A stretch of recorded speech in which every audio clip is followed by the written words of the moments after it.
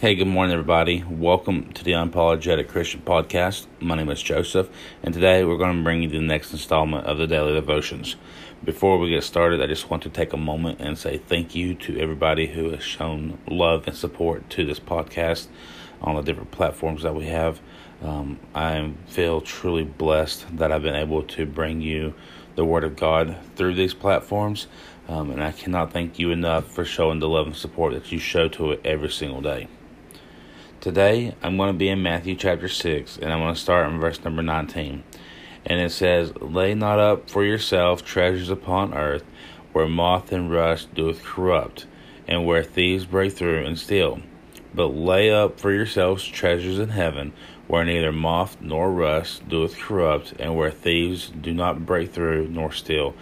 It's very simple what these first two verses are telling us. These first two verses are telling us that we need to make sure that we lay up all of our treasures in heaven. The things of this world will eventually fade away. Eventually this world will no longer exist. Eventually we will no longer be in this world. And all the things that we, hold so valuable and treasure, we treasure on this earth, they're eventually going to be gone away. They're going to be done away with. But the things in heaven, those things will never end. Those things will never go away. Nobody can steal them. They won't rot. They won't turn to dust. Nothing will happen to the things and the treasures that we lay up in heaven. Verse number 21, it says, For where your treasure is, there will your heart also be." So the thing Jesus is teaching us here is, a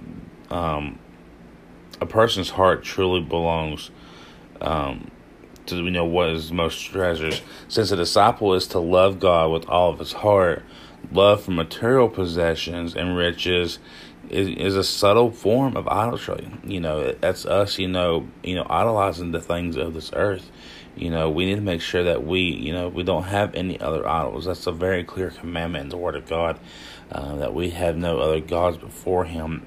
We need to serve Him with our whole heart. Verse number 22, it says, "The light of the body is the eye, and therefore thine eye be single, the whole body shall be full of light. But if thine eye be evil, and the whole body shall be full of darkness, if therefore the light that is in thee be darkness, how great is that darkness?" A good eye, is represented as a generous attitude, as where a bad eye, is like a miserly attitude. The single eye is a sincere and focused. The evil eye, which is, often, taken as a perspective of wealth, results in a deep internal darkness, that, blinds us from being able to see and pursue what is good and what God wants us to do. And then verse number 24. Now, verse number 24 is the verse that was just run through my spirit for this devotion today.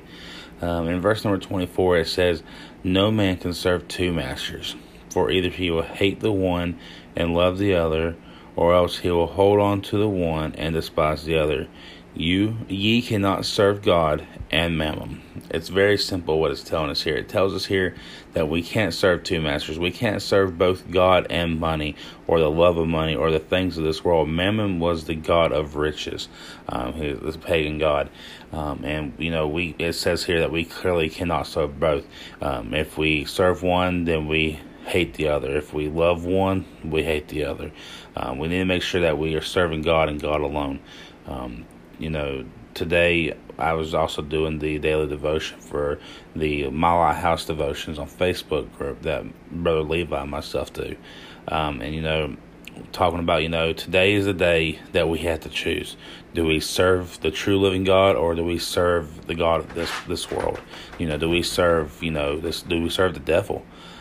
This is something that's very serious, and it's been running through my spirit all morning. God woke me up with this morning, and has had me bring this word to you today. So I'm here to tell you today, you can't serve both God and the world. You can't serve both God and money. You have to make the decision today whether you want to serve God or not. But that's all I have for you this morning. I greatly appreciate you taking the time and listening to this morning. If you need me, please reach out. You know how to do so. I will make sure to make the social links in the footnotes, as long as the email address as well. Good Lord willing, we will see you tomorrow. Until next time, I love you and have you have a blessed day.